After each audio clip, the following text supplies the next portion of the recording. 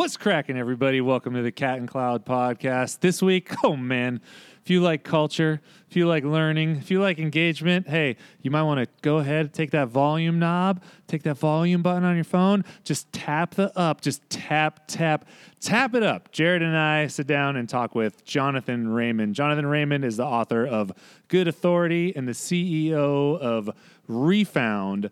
Refound isn't really a consulting company. It's not a business development company. They're more of like these cultural explorers. They go into different workplaces and organizations and help those people identify the thread that is their culture and how they spread that throughout the organization, focusing on a common language around accountability that works for everybody and creating a workplace that invites high performance by embracing the whole human. We talk about a ton of stuff that relates to where we're going because Jared actually connected with Jonathan and brought him and his team in to do a little bit of a discovery with Cat and Cloud. So we have this little working relationship going. We also talk about the book a lot, and the book's amazing because it addresses the two parts of each human.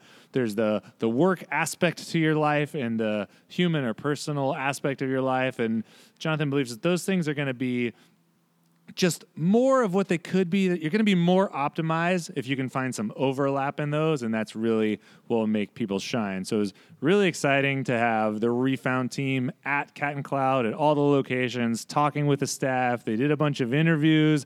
They gathered a bunch of data. We recently reviewed the data and are excited about implementing some of the suggestions and figuring out some ways to move through some things that might be some bottlenecks for us, because as much as we try to play forward, we're never above asking for help, and we want information from all angles. So I know you're going to enjoy this one. Hey, if you enjoyed a lot, you might as well subscribe. You might as well rate. You might as well review. You know why? Because I need something to smile about in the morning, and that would make me happy. So enjoy this one with Jonathan Raymond, and we'll see y'all soon. Peace.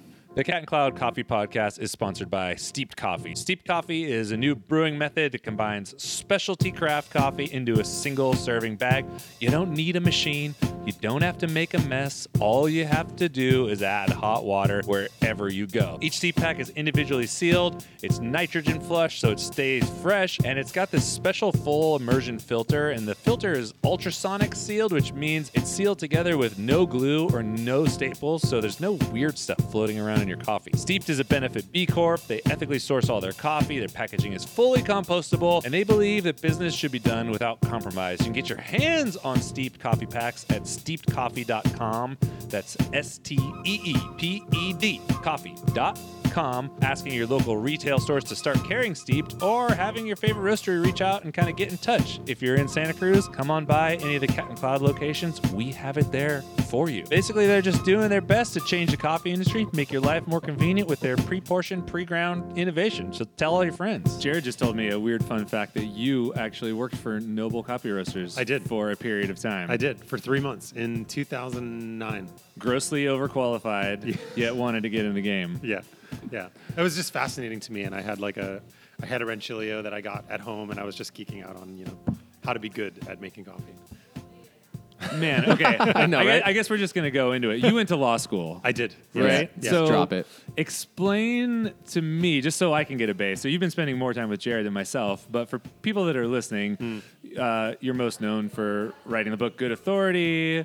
Your company is called Refound. But how are we talking to this person who worked in a coffee shop in Ashland, Oregon for a few months, went to school for law, and now you're doing this? Let's rewind for a second. Yeah, it's been a fun journey. So I went to the Bay Area in 2000. There was a .com boom, which we sort of were there around the same time. Right. The .com boom of 2000, and I was there, and then I had started a wind energy company, and it all just it all went all off the rails in like 2007, 2008, when the markets fell apart. And so I found myself in San Francisco with a fairly expensive apartment without a job. And the prospect of looking for another job in the Bay Area at that time was not very appealing. So I left. I moved to Ashland, Oregon, Southern Oregon. And I just didn't want to do what I was doing up to that point in my life. And I didn't know what I wanted to do next. And I happened to be living around the corner from Noble Coffee, and got a job there, doing whatever they needed me to do for a while I was figuring out the next phase of my life. How did you pick Ashland? Was it just the polar opposite of, because it's really known for, they have the Shakespeare Festival there. Right. It's a really mellow place to be. Yeah, I had this fantasy, being in the city. I grew up in New York, and I spent a lot of time in San Francisco, and I had this sort of like hippie/hipster fantasy of like living in a small town, and I was going to meet my wife, which I did actually, but we were going to have this cute little house, and we were going to live in the country, and it was all going to be very mellow and relaxed, and life was going to be perfect. So that was kind of my fantasy of going to live in a small town of 20,000 people in Southern Oregon. And then when you moved there, you knew you didn't want to do what you were doing, but did you have any idea which direction you were going, or? Sort of. So I had spent about 15 years kind of bouncing back and forth between professional growth and personal growth. And I would say, like a lot of people, in hindsight, I can see how those two paths were coming together. But at the time, I was just kind of all over the place. So I would be, starting businesses, running businesses, working for other people by day. But at night and on the weekends, I was a personal and spiritual growth junkie. So doing workshops and seminars and meditation and yoga and mindfulness and somatic psychotherapy and deep trauma work, like anything and everything that I could get my hands on. But I was bouncing between the two, and I never felt like they went together. And so I knew I could sort of loosely in the outlines of my future, I saw like somehow, someday, some way, I'm going to make these two worlds go together. Do you think? Oh, go ahead, Jared. No, go first, because I think mine is going to follow that question. It feels like. What I'm coming to realize just recently is something that might be painfully obvious, is that at least for me in my journey, and maybe Jared, you can echo this too, is that no matter how much I invested in my professional growth, nothing actually worked without also investing in my personal growth. Right. And those things, for my journey, had been separated for like my whole career. Yes, and same. kind of came to a head to where I wasn't where I wanted to be. I didn't know how to get where I wanted to be. But even on a deeper level than that, even though I was really good at my job, and if anyone was to look from the outside, be like, oh yeah, that guy's successful, or those guys are doing Right. it. I didn't really feel centered or even happy. Yeah. Same. Yeah. Yeah, that was a big issue. No, my question, it is kind of a follow-up, was when did you start seeing like the fruits of those two paths starting to come together? When did you start seeing clarity in that future of bringing personal and professional growth together as kind of like it was going to happen? It actually turned out to be kind of my dark night of the soul is when it emerged. It really all fell apart for me. I was a CEO of a company, and the company was fine, but I wasn't fine. Mm-hmm. And my marriage was on the rocks. This was like the love of my life who I met, and I had been single the better part of kind of my 20s and 30s. So I was not happy about the fact that my marriage was falling apart. And all the markers, all the things like health, just sort of overall, I wasn't where I wanted to be. And it was at that time that I ended up resigning. I was kind of pushed out, but I ended up resigning from the CEO role. I felt like I am not in the right place in my life. And I was talking with my wife, and I was just like, I don't know what I'm missing. I feel like I've spent 15 years, 20 years kind of working on myself, working on, to your point, like working on myself as a professional, trying to get better, and also working on myself personally. And I just felt lost. And, she's incredibly wise and sees me in beautiful ways. And she said, sweetie, I think that's your problem. I think your problem is that you think it's two paths, personal growth and professional growth. What if it's one? What if it's just one journey, and that's why you're in so much pain? And I'll remember that day for the rest of my life. And I just started thinking about like, whoa, what if that's true? Like, what would I change? How would I change the way I think about everything? Right. And that was the moment where I started to see what was possible. And then, we'll get into it, but in terms of what's happening in the world that really complements that right now. But that was the moment for me where I decided. And it was a very conscious choice out of a very, very painful time in my life to say, I am not going to split these two anymore. Yeah. I'm just going to be me. And anything that, if it doesn't make sense in both of my worlds, I ain't doing it. Pretty gangster. Good follow-up to what we just launched on the podcast with Julia. If you haven't listened to that, go back. But the other thing that I think I just want to re-say to anybody who might have glided over it is, Jonathan just said 20 to 30 years of working on this stuff. And that is a commitment to both your personal and professional development that a lot of people, I think, find themselves kind of at a loss and maybe give up a little too soon on those things. And so just hearing from somebody who's gone through it now to say those numbers, don't count yourself out of potentially having to lean in for that amount of time as well, and know that there's something good on the other side of it. Right. And to tie back into what we talked about last week, which you probably haven't listened to, but that it's okay to show up as yourself. And what you said almost kind of echoes things that you hear not a lot of people, but big personalities like Simon Sinek would say, you have one why, one purpose. You are who you are. And if you're different at work fundamentally than you are at home, in one of those places, you're lying. And that's not going to be good for your mental state. Yeah. What do you do when you have that kind of awareness? So you have this almost epiphanous moment, like thrust upon you by someone you care about deeply and you resonates with you. What's the vehicle for that? Where do you put that energy initially? Well, I think for me, I've been blessed by foolishness, I think, in my life, where I just decided that I was going to build a business around it. And I had, we didn't have a lot of money at the time. We were okay. But I just had to, it's just how it's always been for me since I was younger, where when I feel something that strongly, I can't ignore it. And I have to do something about it. And so I was at a time where I knew I wanted to leave my current situation and work, and I wanted to start something new. And so I was just all in. And that's been how it's always been for me. And it doesn't always work out when I'm all in that way. But in this case, it did. What was step one? Did you know that you wanted to have a company that does consulting for people's leadership, or did you know I had what no tools idea you were going to use? I had no idea. And I really, I just started out, and I believe it or not, I just started kind of like blogging a little bit, building a website with not really any grand plan to it.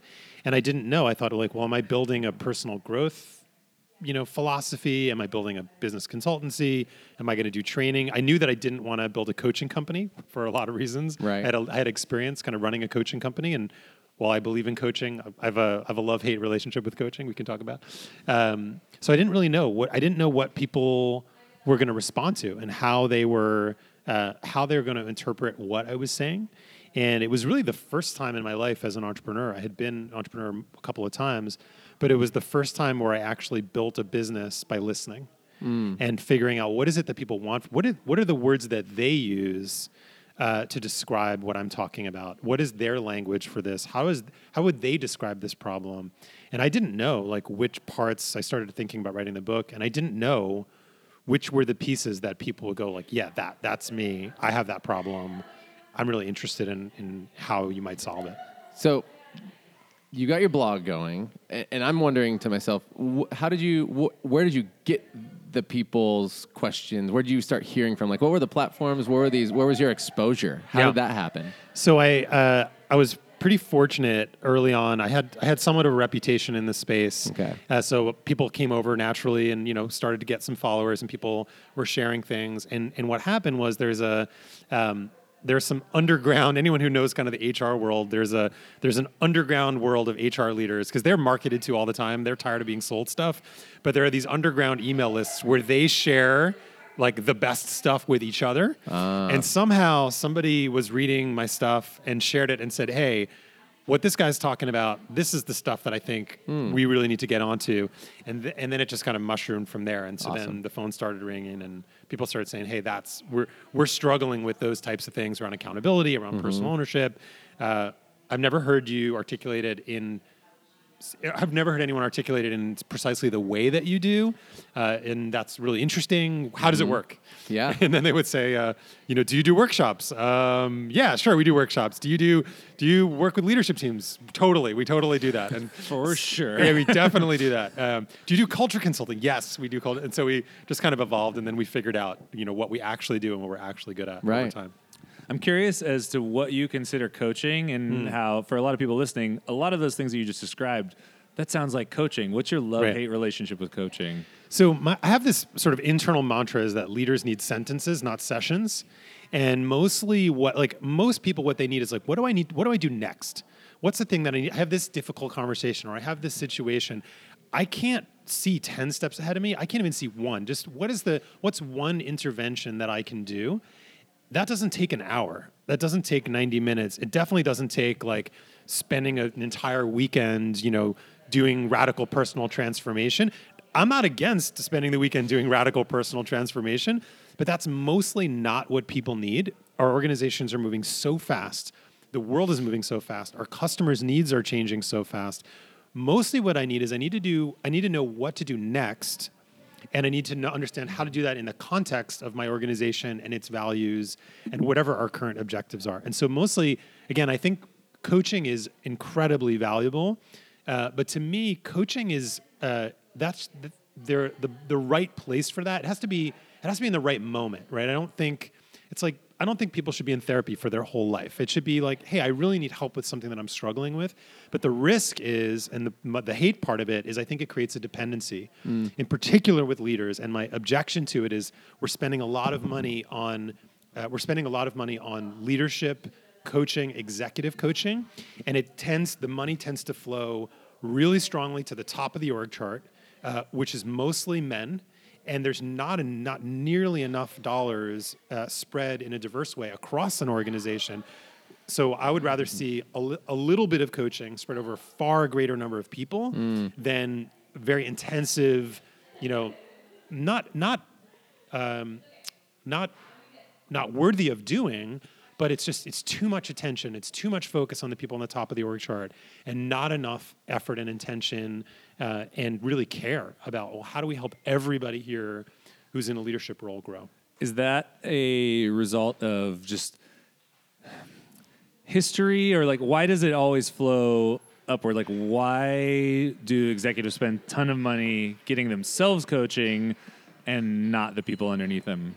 I think it's an element of privilege in a certain way, right? It's like, hey, I've got the budget. No one's going to question if I decide I want to spend $3,000 a month like on a coach, or $5,000 a week on this or $5,000 on this seminar. I don't really have a check on myself. I sort of have that influence, and I have that authority, right? And so most of the time it's a matter of like, well, I can, and it seems useful to me. And there's plenty of people out there that'll take your money if you want to spend that money on that.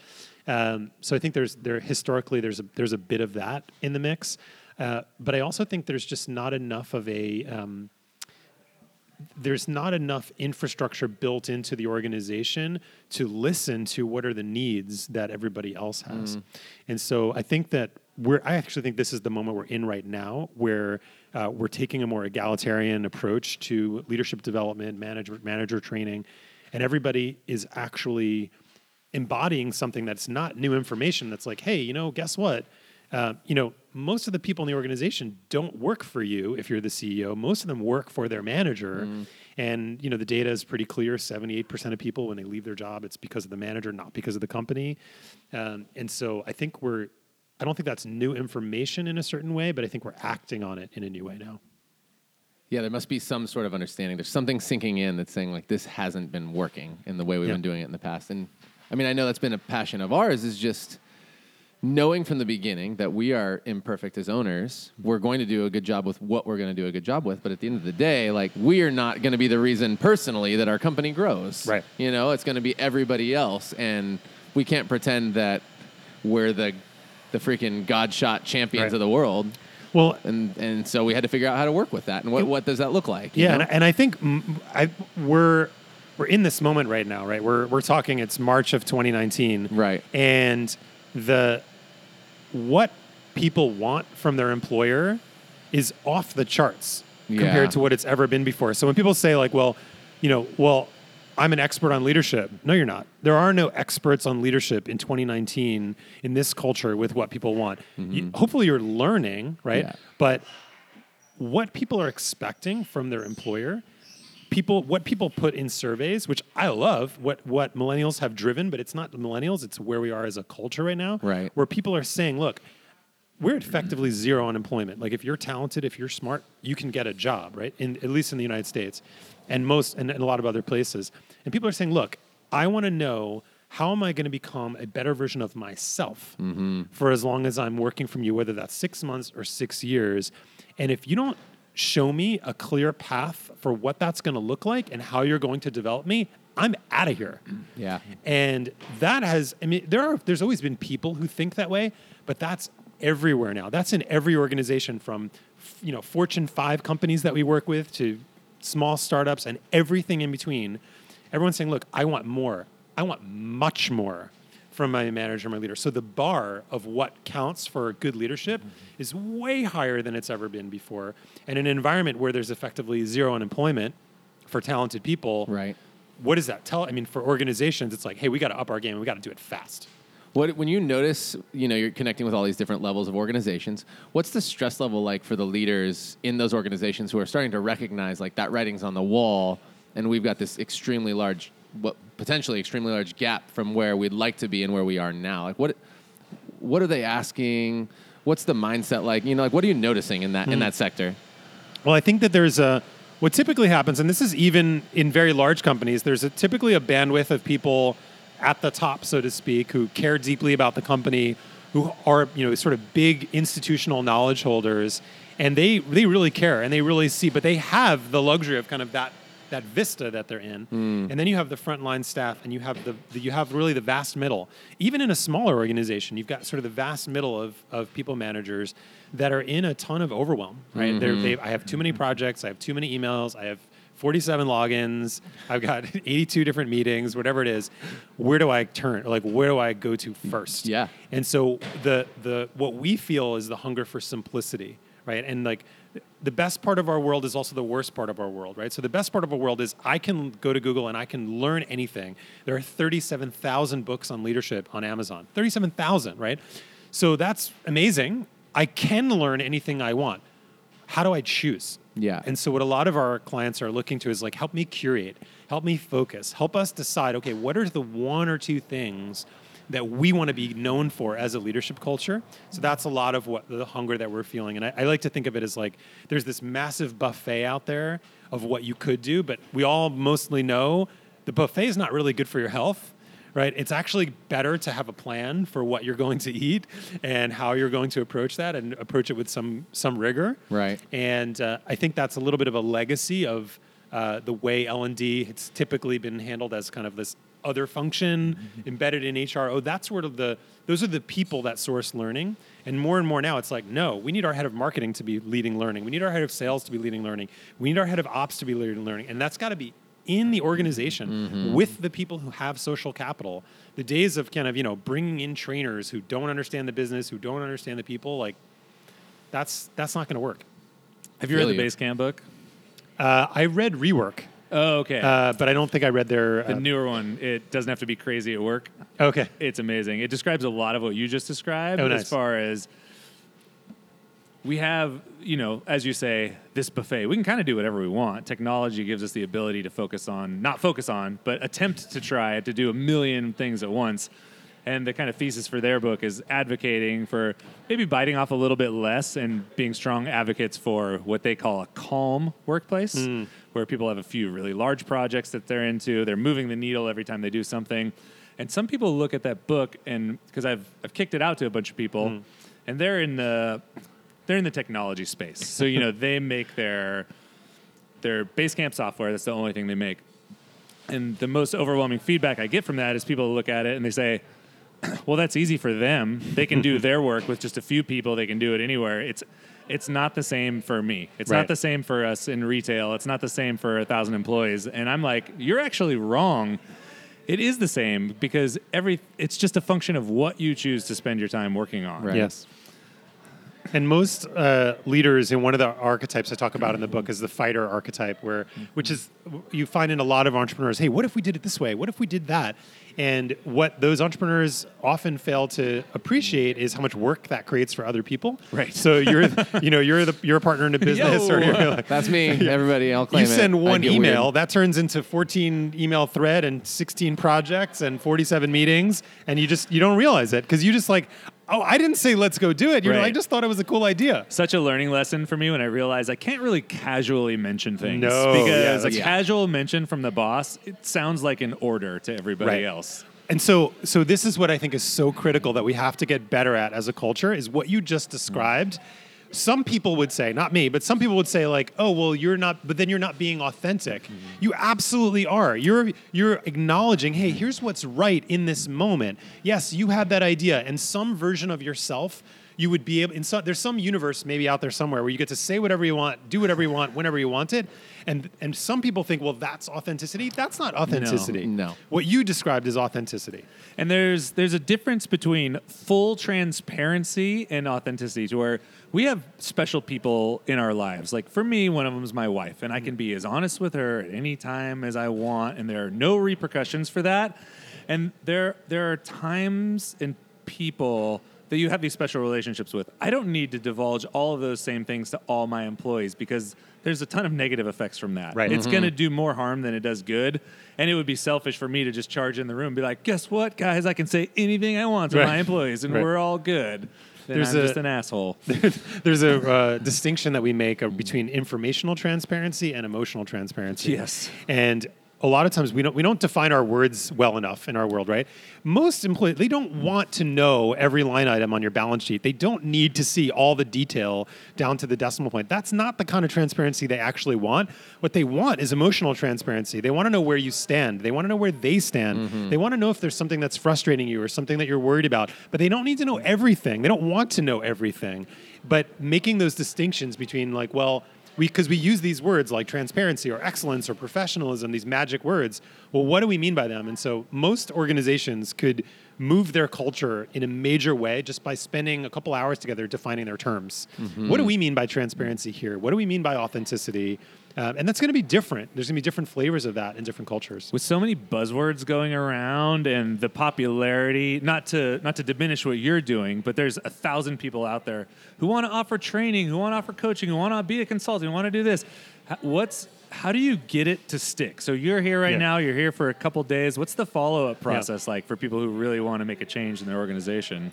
So the thing that I think we become known for is that we really are culture change partners. So we don't. There's nothing that we do that's out of the box.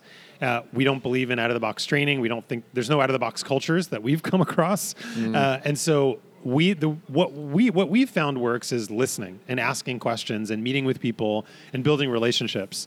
And so that when we design a program, whether it's a company like Cat and Cloud or a ginormous corporation, that it feels relevant to the people who work there. And mostly when managers show up in a classroom, let's say in a classroom, it's not always in a classroom, is they're like, okay, here we go. Here, right. Someone's going to talk at me, and so the way we make it stick is we are actually talking about scenarios and conversations that they struggle with, right? So when we put things up on the board where we say like, hey, imagine you had a situation like this, the folks in the classroom go like, who are these people? who have they been talking to?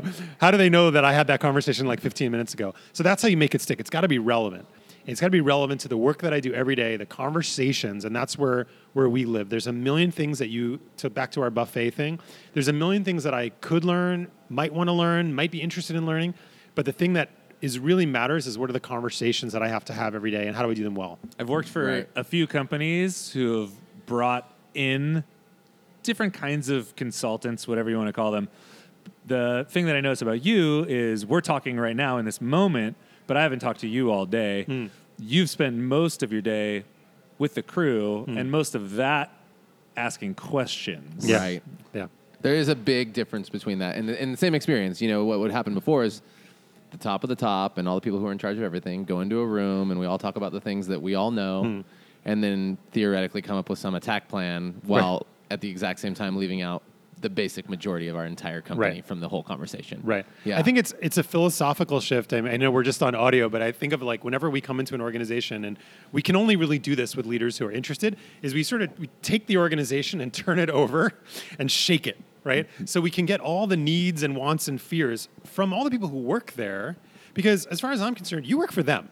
That's true. Right? We agree. You work for them. Your managers work for the people on the front lines, and that's true or should be true, or let's say could be true, no matter the size of the organization. Again, we work with organizations with 60,000 employees who have presidents who say, look, I work for them. Now, what do I need to learn? What do I need to know? What are the things that they're afraid to tell me? That's what I want to know about. And whatever methodology that's going to help me get that information faster, that's what I want to know. And so you got to turn over the organization. And I love you guys. You're wonderful people, but I'm going to get a really skewed perspective on the health of the culture if I just talk to you. Of course. For sure. We actually have a diagram that's part of our orientation, which is, if you can imagine out there in podcast world, it's a mountain, standard triangular looking mountain. Nailed it. And we're at the base of the mountain as the ownership team, and we're there to provide structural support and this solid foundation. And then at the top of the mountain is the front line, and then right above them in the ethos is the guests. Yeah. In lieu of a regular org chart where you see everything where, cool, I'm the owner up here, like I'm the most important person, and then someone else is underneath me, and then someone else is underneath them, and then at the very bottom, that's where you live. Welcome. You new person. Yeah. Good job. Good to have you as part of the family. Can you please carry me to the front of the class? And one of the things, just for folks out there who are listening is like, if you're embarking on a culture change project, if you're doing that with yourself or you're doing that with someone else, there's a marker that I want you to look out for. It's like, if things don't get worse first, you're not doing it right. Right? I'm down with that. The first thing that should happen is you should hear a bunch of stuff that's uncomfortable, that you don't want to hear, that you feel like, no, but we already talked about that. Like, because that's the stuff that matters to the people who work in your organization.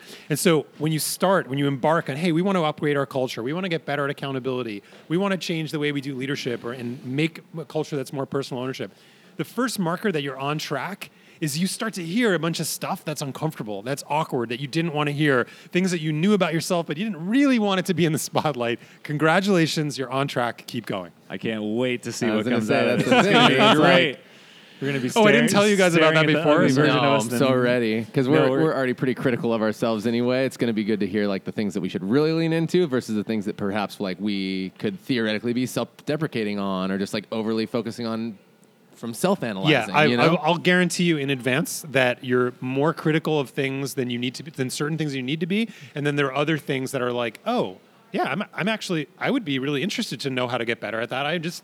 No one ever showed me how to do it. Yes. Like, that's the world we live in. Okay, so I guess. Well, no, it just opens it up. I'm like, okay, great. So somebody out there's listening, right? They're going, okay, how do I start? How do I get that for myself? Like, say they don't have the cash money to find somebody to help them. Like, what is some advice you'd give to somebody, whoever, young manager, who's middle management, who's like, this is my stuff. Yeah. What do I do next? So my first advice to anyone who really wants to grow and learn is pick the thing that, well, let me back up a little bit. People say like, well, should I ask for feedback from my team? I say, no, don't ask for feedback from your team. You actually already know. Just look out. Just pick your head up and look around and listen to some of the things that you've already heard, right? The little jokes people make, the things that they roll their eyes around, like whatever it is, the thing that you pick up. We're pretty sophisticated beings, us humans.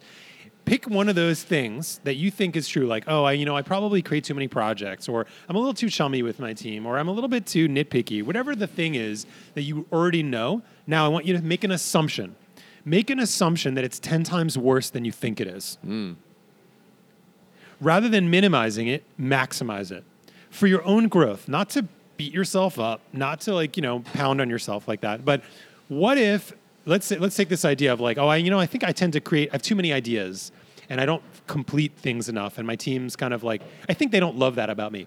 Just assume for the purposes of your own growth, they hate that about you and it's driving them nuts. And that's the thing that's going to cause them to leave when they leave. Mm-hmm. That's how you grow as a leader. That's free. That you can do that on your own. You don't need an expensive coach. You don't need a consulting company to come. Now, are you going to want some help and some guidance? But guess what? You've got fellow managers. Mm-hmm. Go to them and say, hey, I'm doing this project. I'm working on this thing, and I'm doing this assumption that it's 10 times worse than I think it is. Do you want to do that with me? Let's do it together for the next 90 days. So build a self-improvement project by maximizing something that you already suspect or is a little bit of not necessarily a blind spot because you know it. It's not blind, but it's in the shadows. Mm-hmm. How do you bring it out? Maximize it. Don't minimize it. Awesome advice. I have this theory that everyone has huge potential, and people shouldn't be limited by anything, especially whoever their leader happens to be at that current moment. That being said, communicating things up the chain of command can be really, really tricky. Yes. Is there any advice you have for someone who's young, you're just entering the workforce, you're in that 18 to 25-year-old range, and maybe you work at a company like ours, you have big dreams, but in your heart of hearts that there's something missing. What's effective communication for that? So there's a couple of pieces that I think are important. The first is and you alluded to it in your question, is remember that you're at choice. Not everybody in the world has this luxury, but if you're listening to this, you're at choice for what you do every day, and you have options for the most part. So bring that. Say, you know what? I'm making a choice to come to this place of work. This is the company that I'm choosing to put my heart and soul into and my skills on a daily basis. But that choice may not. I might keep making that choice for another 30 days. I might make that choice for another 3 years. I don't know.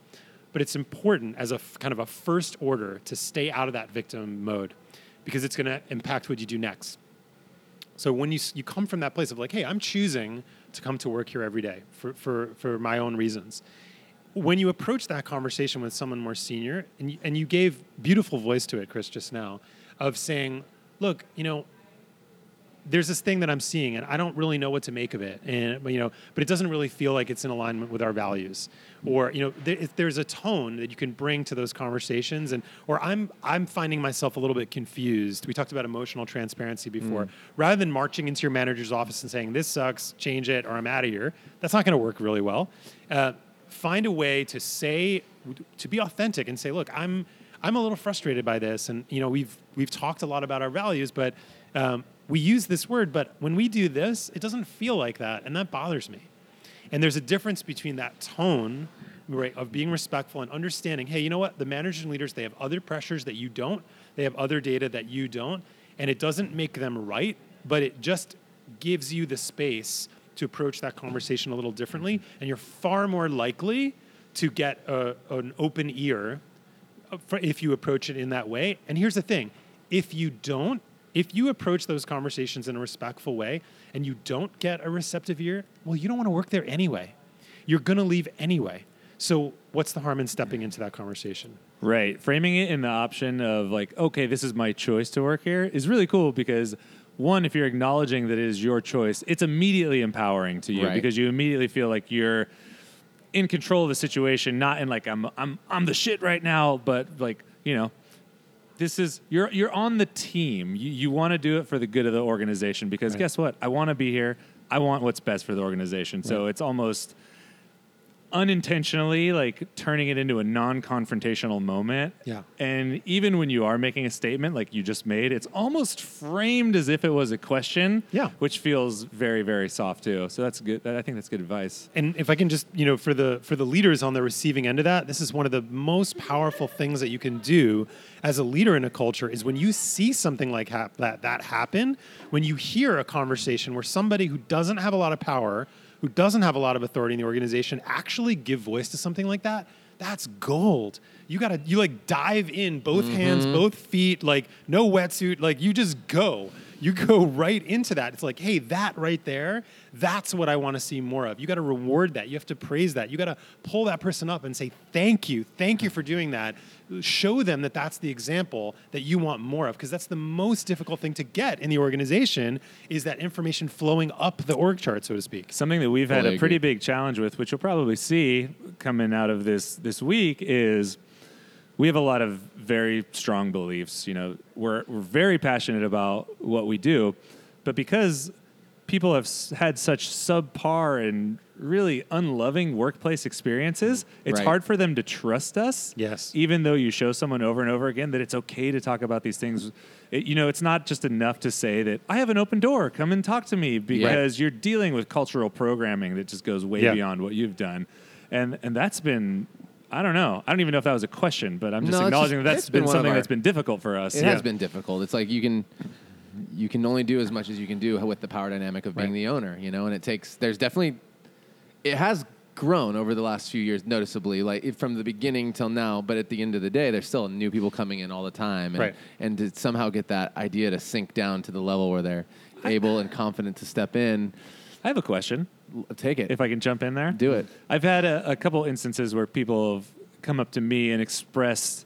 They were brave enough to be like, hey, this is going on. It doesn't seem like it lines up with what we're about. I'm really kind of scared to talk to anybody about it, but I feel like I'm going to talk to you. Also, 10 other people have been saying the exact same thing. I'm like, okay, cool. Thank you so much for coming to talk to me. This is exactly what we want, because at the end of the day, you're the person that's going to be able to protect our culture. Like, it's going to take the masses of you and not just us. And then it was this kind of play where I didn't really know what to do. So I was like, hey, this doesn't have to be for me, but if you feel comfortable enough in some way, shape, or form, would you be able to let those other people who have these grievances know that, like, from a friend to a friend, that it's okay to bring those up the chain? I didn't know if that was the right thing to do or the wrong thing to do. I'm curious what you think about that. Yeah, I think it is not only the right thing to do, but I think it's part of the healthy culture that evolves, where people say, like, oh, venting isn't productive. Venting is hugely productive. Venting is awesome in limited doses, right? And so what I always encourage people to do, and that becomes part of our training programs, is I'm willing, and I think everybody should be willing to hear a grievance once from somebody, but at some point, whether it's the second time or maybe, it depends on the situation, is to say, hey, look, I really appreciate that you feel like you can trust me and you can share this, but it's really important for us as a culture that I'm not the end destination. Like, I'd love for you to go talk and to challenge your colleagues.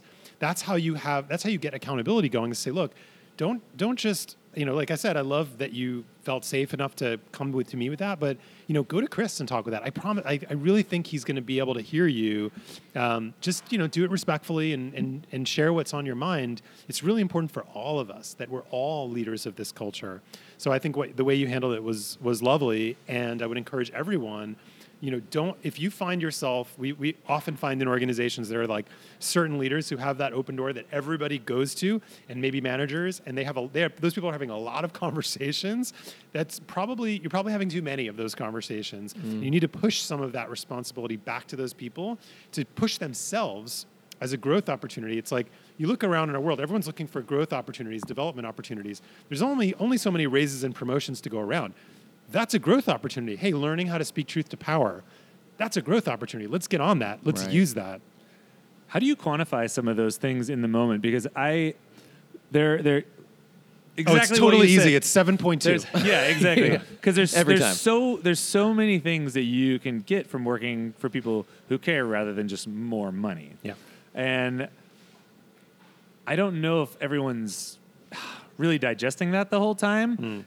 For instance, if you had someone like Jared, who is a strong presence and a lot of people look up to him, you could work for Jared for a year or 2 years. You could be subconsciously learning all kinds of things about leadership, communication, dealing with problems, but not actually know that you're digesting that, and not actually have the awareness to look back, excuse me, and be like, oh yes, I've grown as a person in like leaps and bounds from where I was a year ago. Right.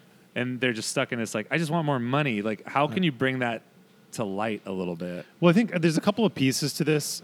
You have to bring that dynamic and that reality into the recruiting process, into the onboarding process. Hey, this is the way we do feedback. This is what growth looks like. Here's some of the things that you're probably going to learn in this role.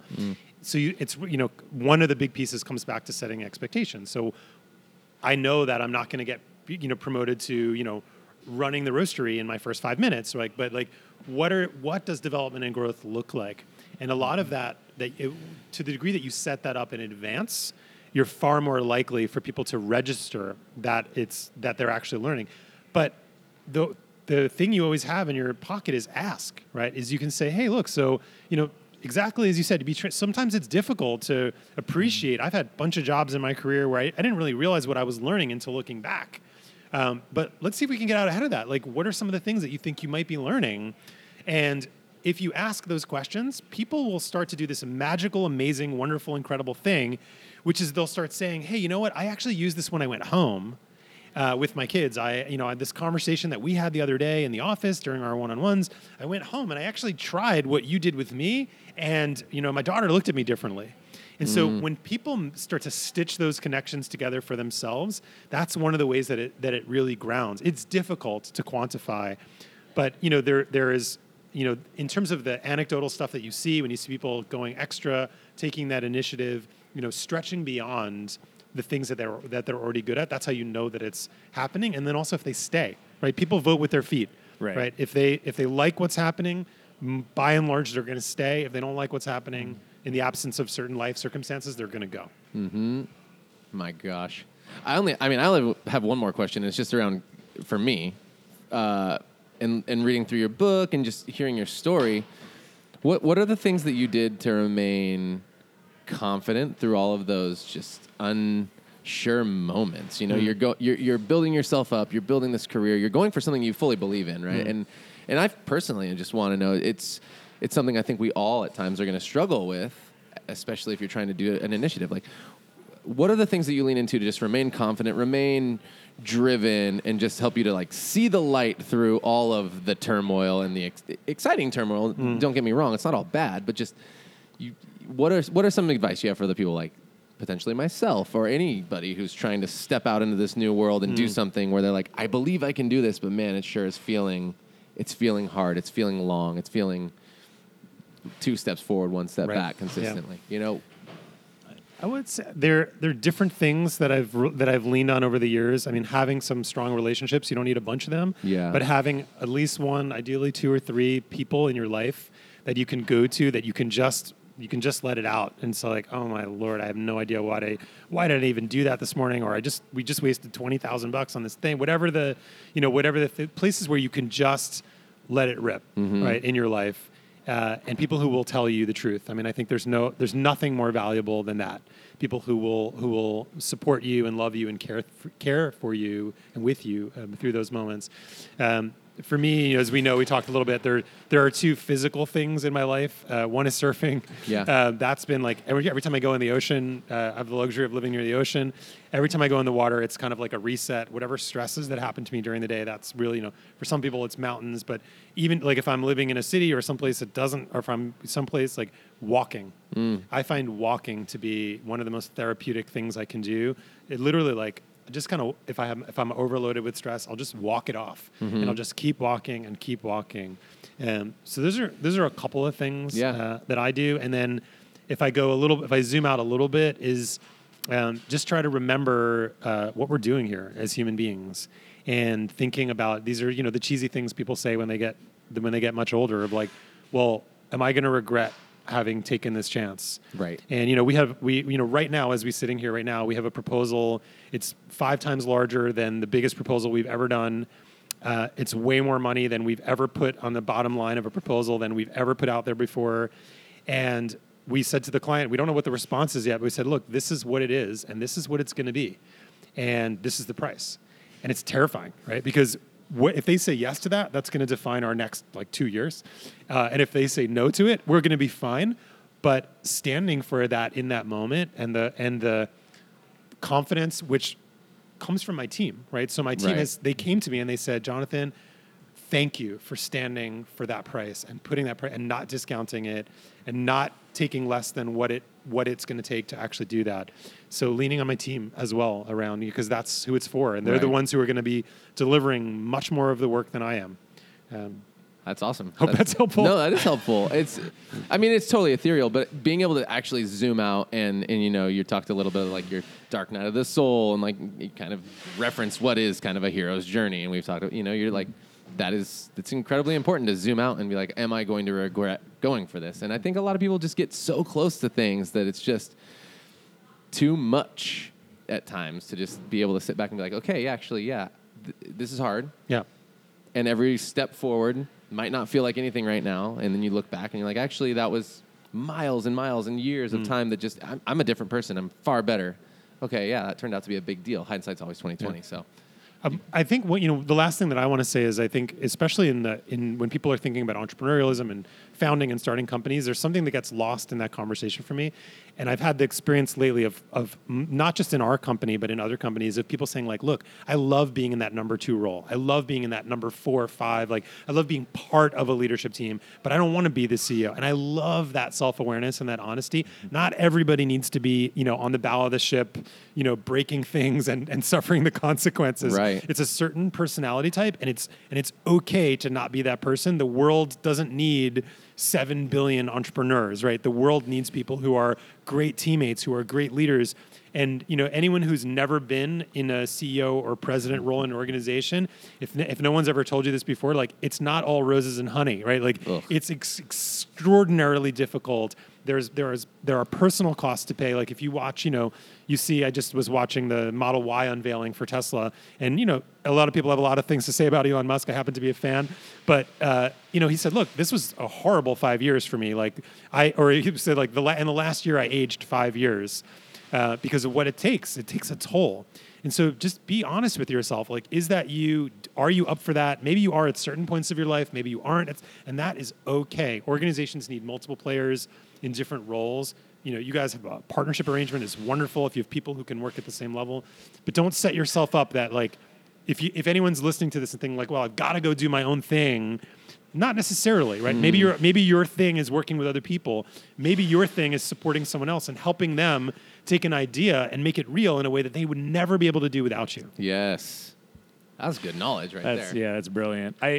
That one's a hard one because with social media being so prevalent and the buzzwords just being thrown around like it's no thing, everybody is on this track to where it feels like if you're not an entrepreneur, if you're not blazing your own trail and starting your own business, you're just not worth anything. Right. You're not even living. Like, I don't work for anybody else. Like, I fucking do my own thing. I'm an entrepreneur. And I'm like, that's cool. Guess what? There's 37 people that work for us, and they're fucking badass. So I don't relate. Right. But yeah, it's cool. I think when you say things like that, it's bigger than what you know, because when someone like you expresses those feelings, it gives people that level of freedom to be like, okay, cool. I can choose myself and work for someone else. Those things aren't mutually exclusive. I can excel, make an awesome contribution, and I don't have to be at the quote unquote top of the pyramid. So that's amazing. Oh, I'm so glad. Thanks. This is great. Yeah. Thank you for so taking much. the time. Thank you both. Really appreciate it. I need a handshake after this one. Yeah. Thanks, man. For sure. Appreciate it. Of course. Thank you.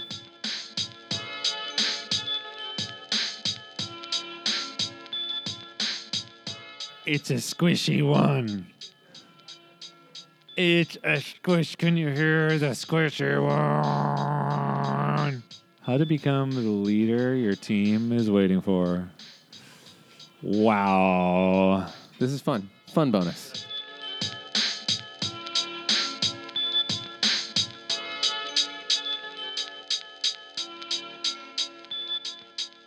Tight and right. Yeah. People tend to drift or whatever.